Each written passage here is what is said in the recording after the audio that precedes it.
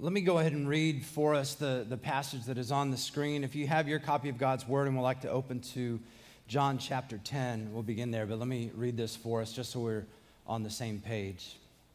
I tell you the truth. Anyone who sneaks over the wall of a sheepfold rather than going through the gate must surely be a thief and a robber. But the one who enters through the gate is the shepherd of the sheep. The gatekeeper opens the gate for him, and the sheep recognize his voice and come to him. He calls his own sheep by name and leads them out. After he has gathered his own flock, he walks ahead of them, and they follow him because they know his voice. They won't follow a stranger. They will run from him because they don't know his voice. Those who heard Jesus use this illustration didn't understand what he meant, so he explained it to them.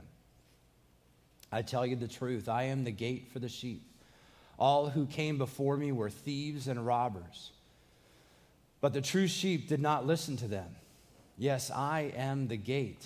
Those who have come in through me will be saved. They will come and go freely and will find good pastures. The thief's purpose is to steal and kill and destroy. And my purpose is to give them a rich and satisfying life. I am the good shepherd. The good shepherd sacrifices his life for the sheep. A hired hand will run when he sees the wolf coming, and he will abandon the sheep because they don't belong to him and he isn't their shepherd. And so the wolf attacks them and scatters the flock. The hired hand runs away because he's working only for the money and doesn't really care about the sheep. I am the good shepherd. I know my own sheep, and they know me. Just as my Father knows me, and I know the Father, so I sacrifice my life for the sheep. I have other sheep, too, that are not of this sheepfold. I must bring them also, and they will listen to my voice, and there will be one flock with one shepherd. The Father loves me because I sacrifice my life so that I may take it back again. No one can take my life from me. I sacrifice it voluntarily, for I have authority to lay it down when I want to, and also to take it up again, for this is what my Father has commanded. May God add his blessing to the reading and hearing of his word.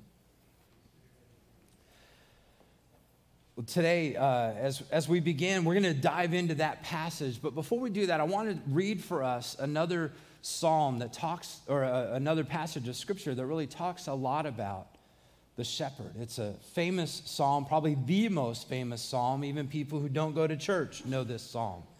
Psalm 23 says this. It says, "The Lord is my shepherd. I have all that I need. He lets me rest in green meadows. He leads me beside peaceful streams. He renews my strength. He guides me along right paths, bringing honor to his name. Even when I walk through the darkest valley, I will not be afraid, for you are close beside me. Your rod and your staff protect me and comfort me. You prepare a feast before me in the presence of my enemies. You honor me by anointing my head with oil, and my cup overflows with blessings. Surely your goodness and unfailing love will pursue me all the days of my life, and I will live in the house of the Lord forever." I don't know how many times I've read that psalm at funerals or read it to people who were in the hospital because of the trial they were facing. And it's reassuring to think about the way that God acts as our shepherd, the way that he cares for us. If we were to dive into all of the details of all that psalm entails, as it thinks through the working of a shepherd with his sheep, and we would see the way that God works in our lives, I think we would be amazed. You see, the heart of God is as a shepherd for his sheep. And in the passage that we're looking at today, we get to see that Jesus demonstrates that he is the shepherd of the sheep. He is the good shepherd. And so as I mentioned before, if you have your copy of God's word and want to open to John chapter 10, we're going to be looking at the first 21 verses of that chapter.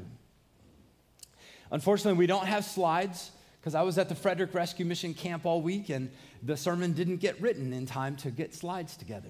So in your outline, you can just try to take notes if you'd like, or doodle, or whatever you would like to do.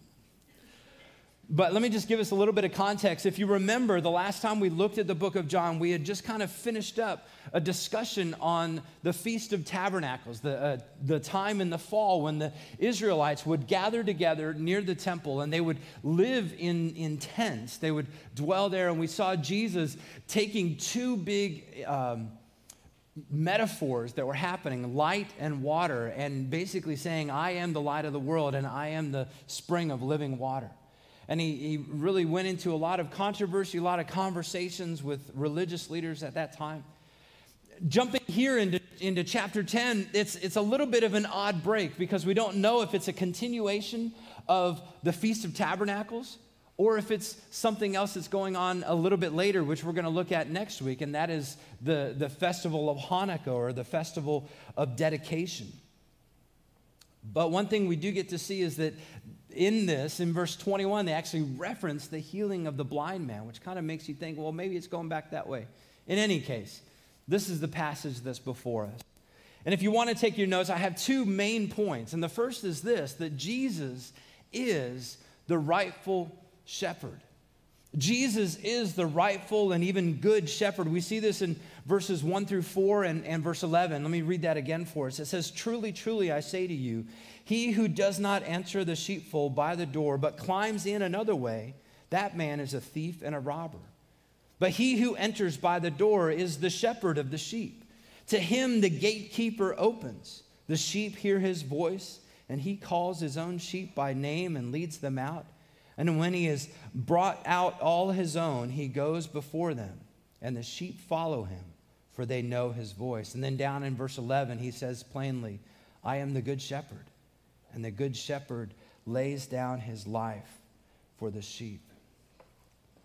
So Jesus is essentially saying to them, look, I am the rightful shepherd. I am here to care for my sheep.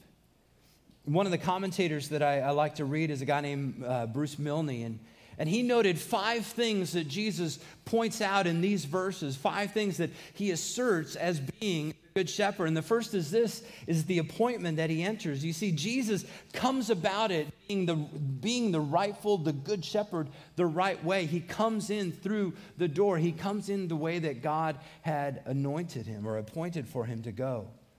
He is entering the way that God had ordained. And as we'll see in a minute, I think he's actually fulfilling something that God had said through the prophet Ezekiel hundreds of years earlier. That this is a fulfillment of that. But the second thing, not only is he the rightful shepherd because of the appointment he enters, but because of the response he evokes. You see, the sheep recognize his voice and respond. I think it's important for us to understand that for those who are called into a relationship with Jesus Christ, there is something comforting. There is something reassuring when we hear his word, when we read it, when we understand his heart. When we can't hear him with our ears, but when we read his word, when we consider what he teaches, it prompts us to repent of our sin and to obey and to follow.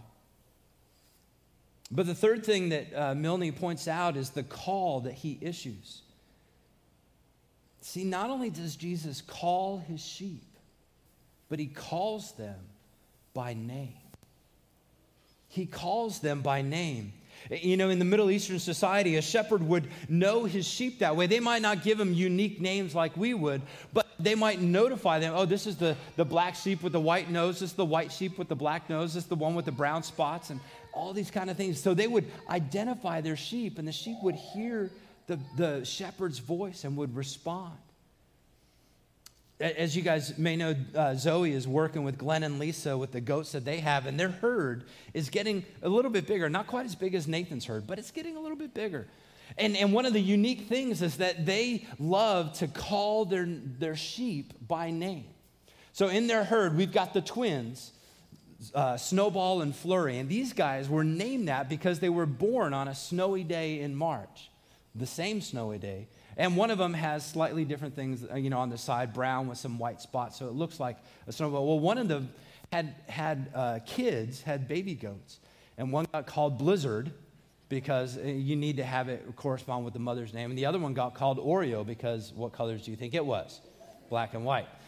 Well, in their herd, they also have Esther, who happened to be the mom of the twins, not born there, but he got them later. There's also Fancy, whose name is not F-A-N-C-Y, but P-H-N-C-Y because of the father's name, who also had a weird PH sound. And then you have these two little babies that are yet to be, actually three little babies who are yet to be named. And then there's the one oddball of the whole group, this little black pygmy with a long goatee and little horns, well, actually pretty big horns. And her name is Myrtle.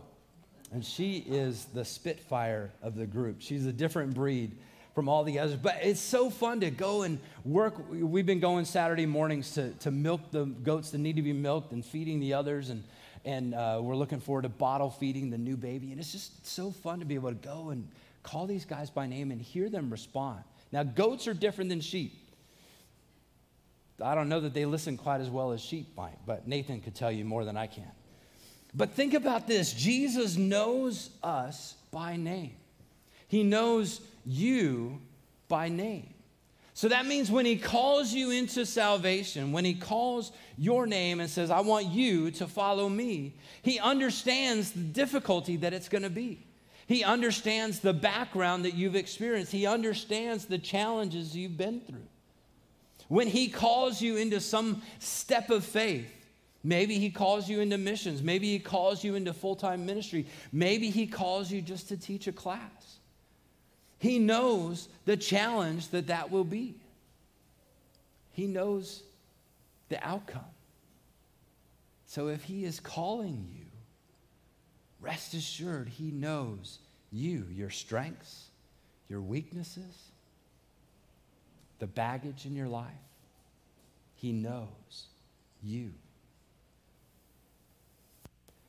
But in addition to all of these things, Milne notes that Jesus is the rightful shepherd because of the direction he provides. See, because the sheep hear his voice, they know his voice, they want to follow him. They want to go where he leads. He is a trustworthy shepherd. He will not lead us into needless danger. Every circumstance, every encounter, every difficulty, every illness, every broken shoulder, every fall, everything he is leading us through with good reason. As we follow his teaching, we find that his ways bring life to us and to those around us. His teachings help us fulfill the commands of God. His teachings, get this, his teachings have no remorse or no regret in them, unlike the teachings of the world. But there's one last thing that Milne notes, the fifth element of Jesus being the rightful shepherd is the obedience that he elicits. The sheep follow him. We follow him because we know his voice. So Jesus steps into this role as being the rightful shepherd of the flock of God, but in doing this, he also accuses the current leaders, the leaders of the people of Israel, and accuses them of being false shepherds, which is something that they had been accused of before. In Ezekiel chapter 34, it's an entire chapter where God calls out the leaders of Israel. And he calls them for being wicked shepherds, for not caring for the flock, for not feeding them, for not comforting them in times of need. And then finally, God responds to them in Exodus 34, 15 to 16, where he says, I myself tend my sheep, and I will give them a place to lie down in peace, says the sovereign Lord. I will search for my lost ones who strayed away, and I will bring them safely home again. I will bandage the injured and strengthen the weak, but I will destroy those who are fat and powerful, and I will feed them, yes, feed them justice. And in many ways, Jesus teaching on this demonstrates how he fulfills this passage. Being God incarnate, God in flesh, he is demonstrating that he is the shepherd of the sheep. In fact, elsewhere in the book of Luke, 19, verse 10, he says that I have come to seek and to save that was lost. Remember, God said, I'm going to seek out my lost sheep. But as we continue looking at this passage, we get to see one other thing. Not only is Jesus the rightful shepherd, but secondly, he gathers his flock. And we see this in verses 7 through 18. And I'm not going to read all of that right now.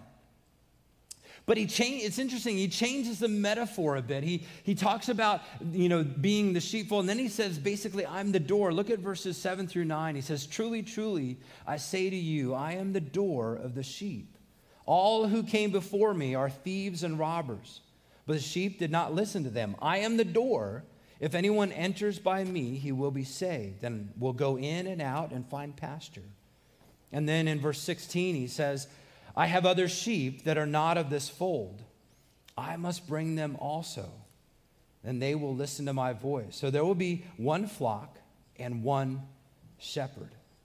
Can I just tell you something really silly? When I was young, I loved Star Wars.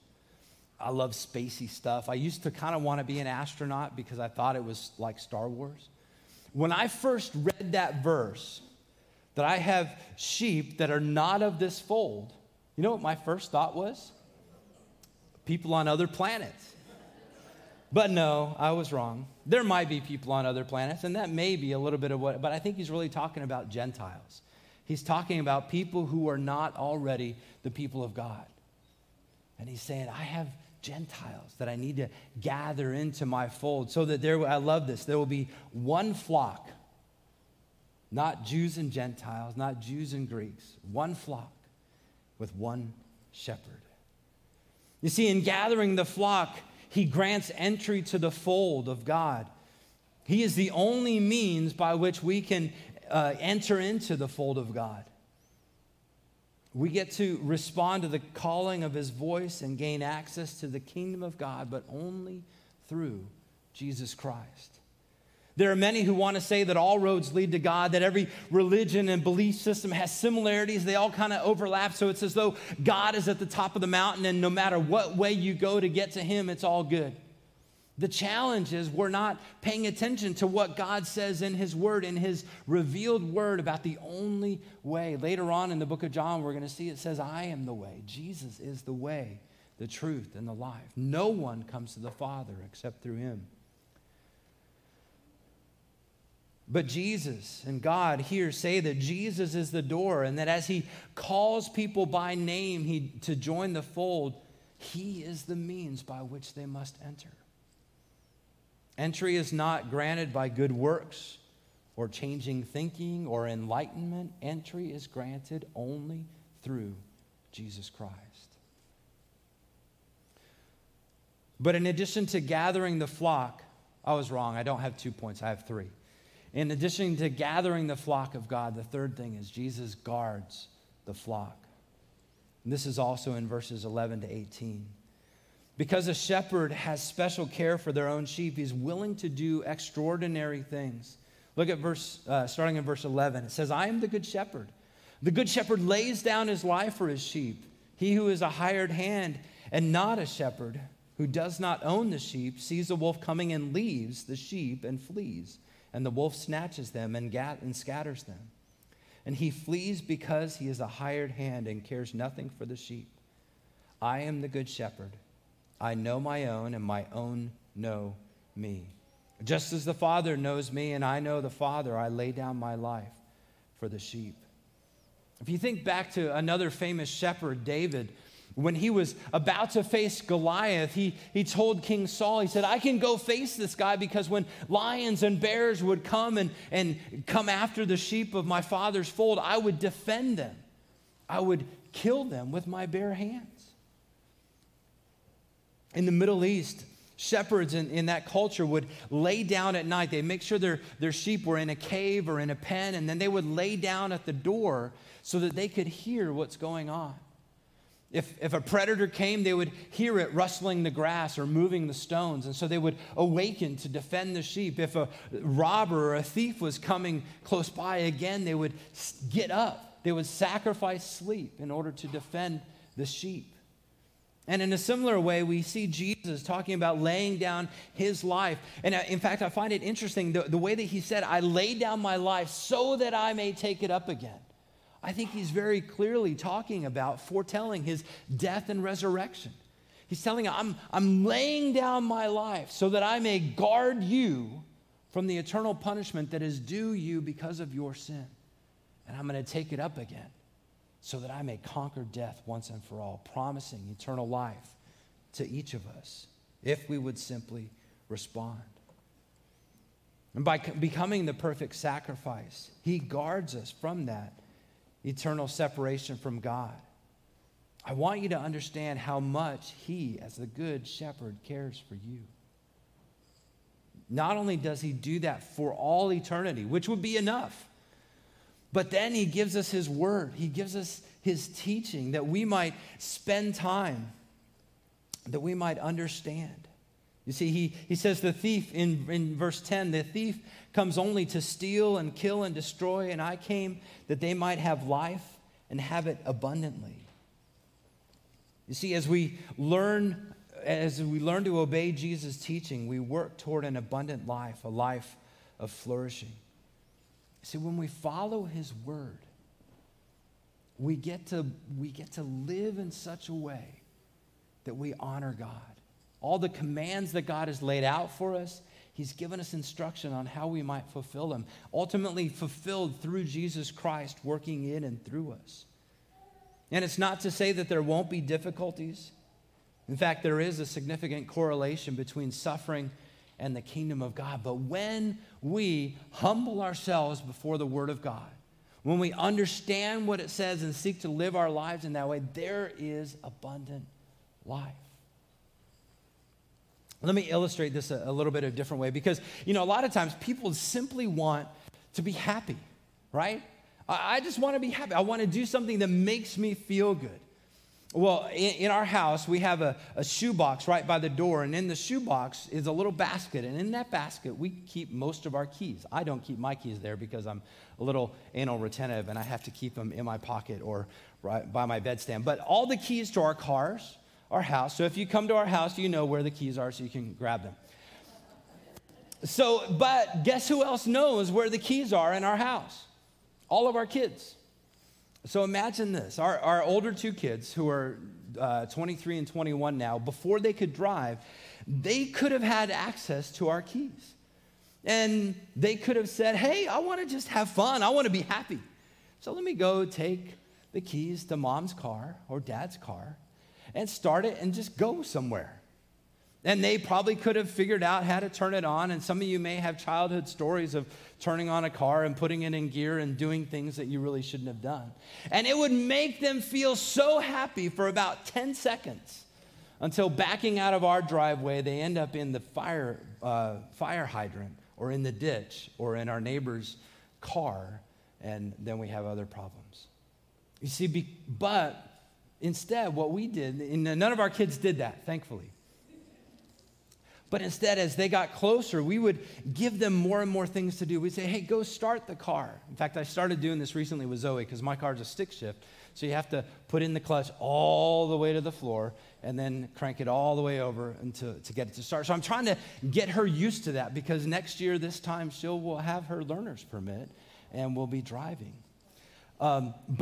And then as our kids got older, they get their learner's permit, and then we take them on the road and in parking lots. And we do little things to help them understand how to drive. And so that when they got there, they would submit to our teaching so that when they got to the place where they were ready to take and hopefully pass the test, they could drive on their own. And it was not happy for a while, but they're so much happier now that they didn't get it out of order.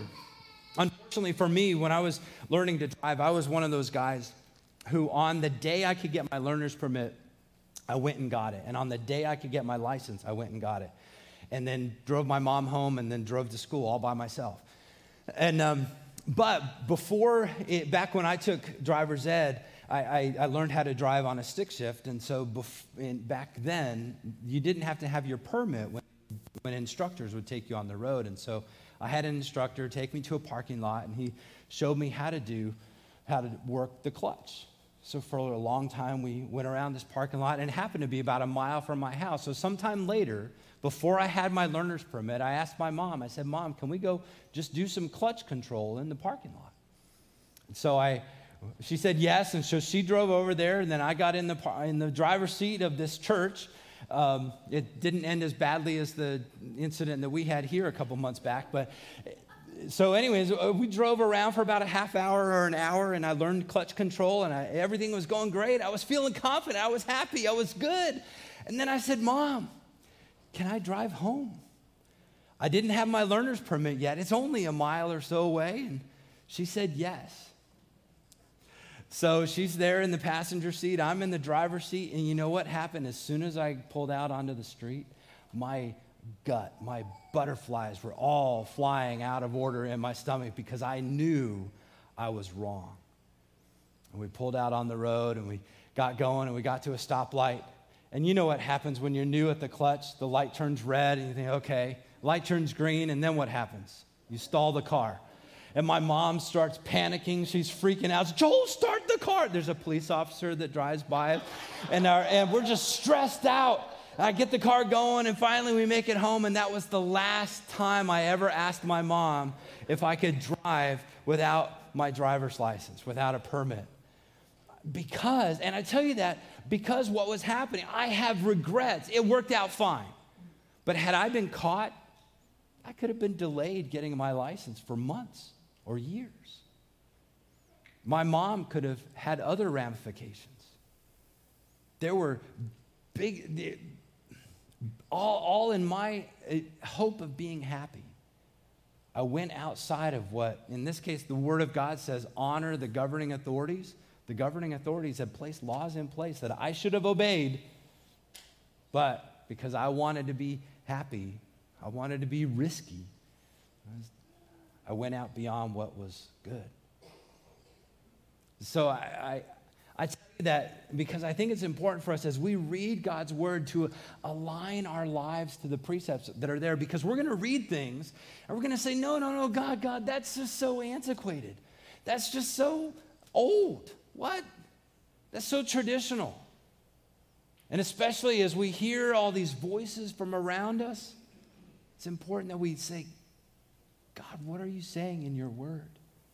Because in the teaching of God's word, in what Jesus has revealed to us in the word of God, we find guarding, we find protection. Not only is he guarding us for eternity, but he is guarding us for daily life.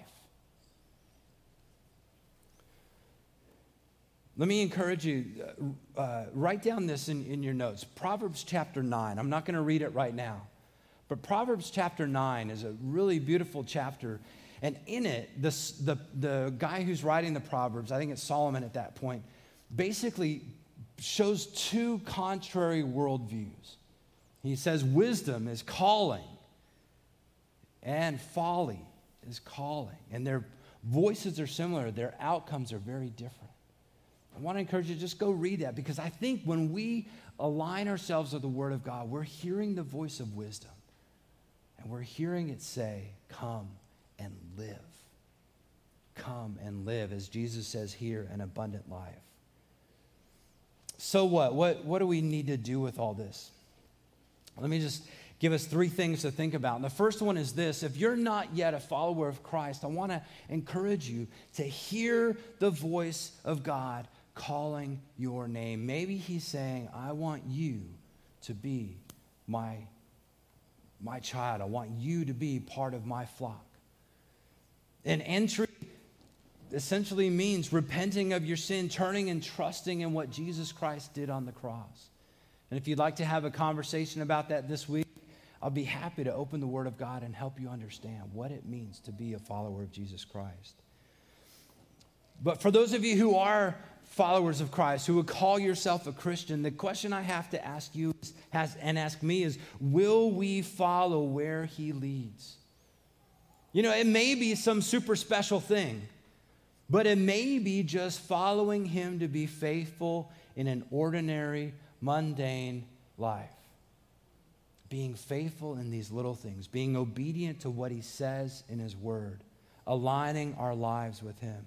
And finally, where do we need to listen to the voice of Jesus or the word of God as we make decisions or as we form opinions about things that are happening in the world around us? Where do we need to maybe turn off the voices that are saying, oh, you need to think this, or if you don't do this, you're hateful, or if you think that way, you're bigoted? No, what is the word of God saying? Because in here, in his word, when we align our lives with what he has written here, we find peace, abundant life, purpose, and ultimately it only happens because we've been redeemed by the blood of Jesus Christ.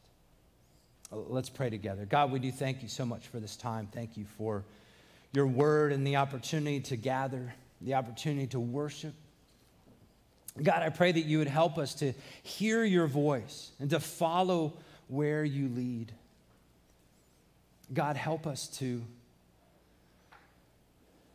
honor you as men and women, as boys and girls who are called your sheep. Thank you for the way that you guide us. Thank you for the way that you guard us. Thank you for the way that you gather us into your fold. Be glorified as we seek to be faithful before you. In Jesus' name, amen.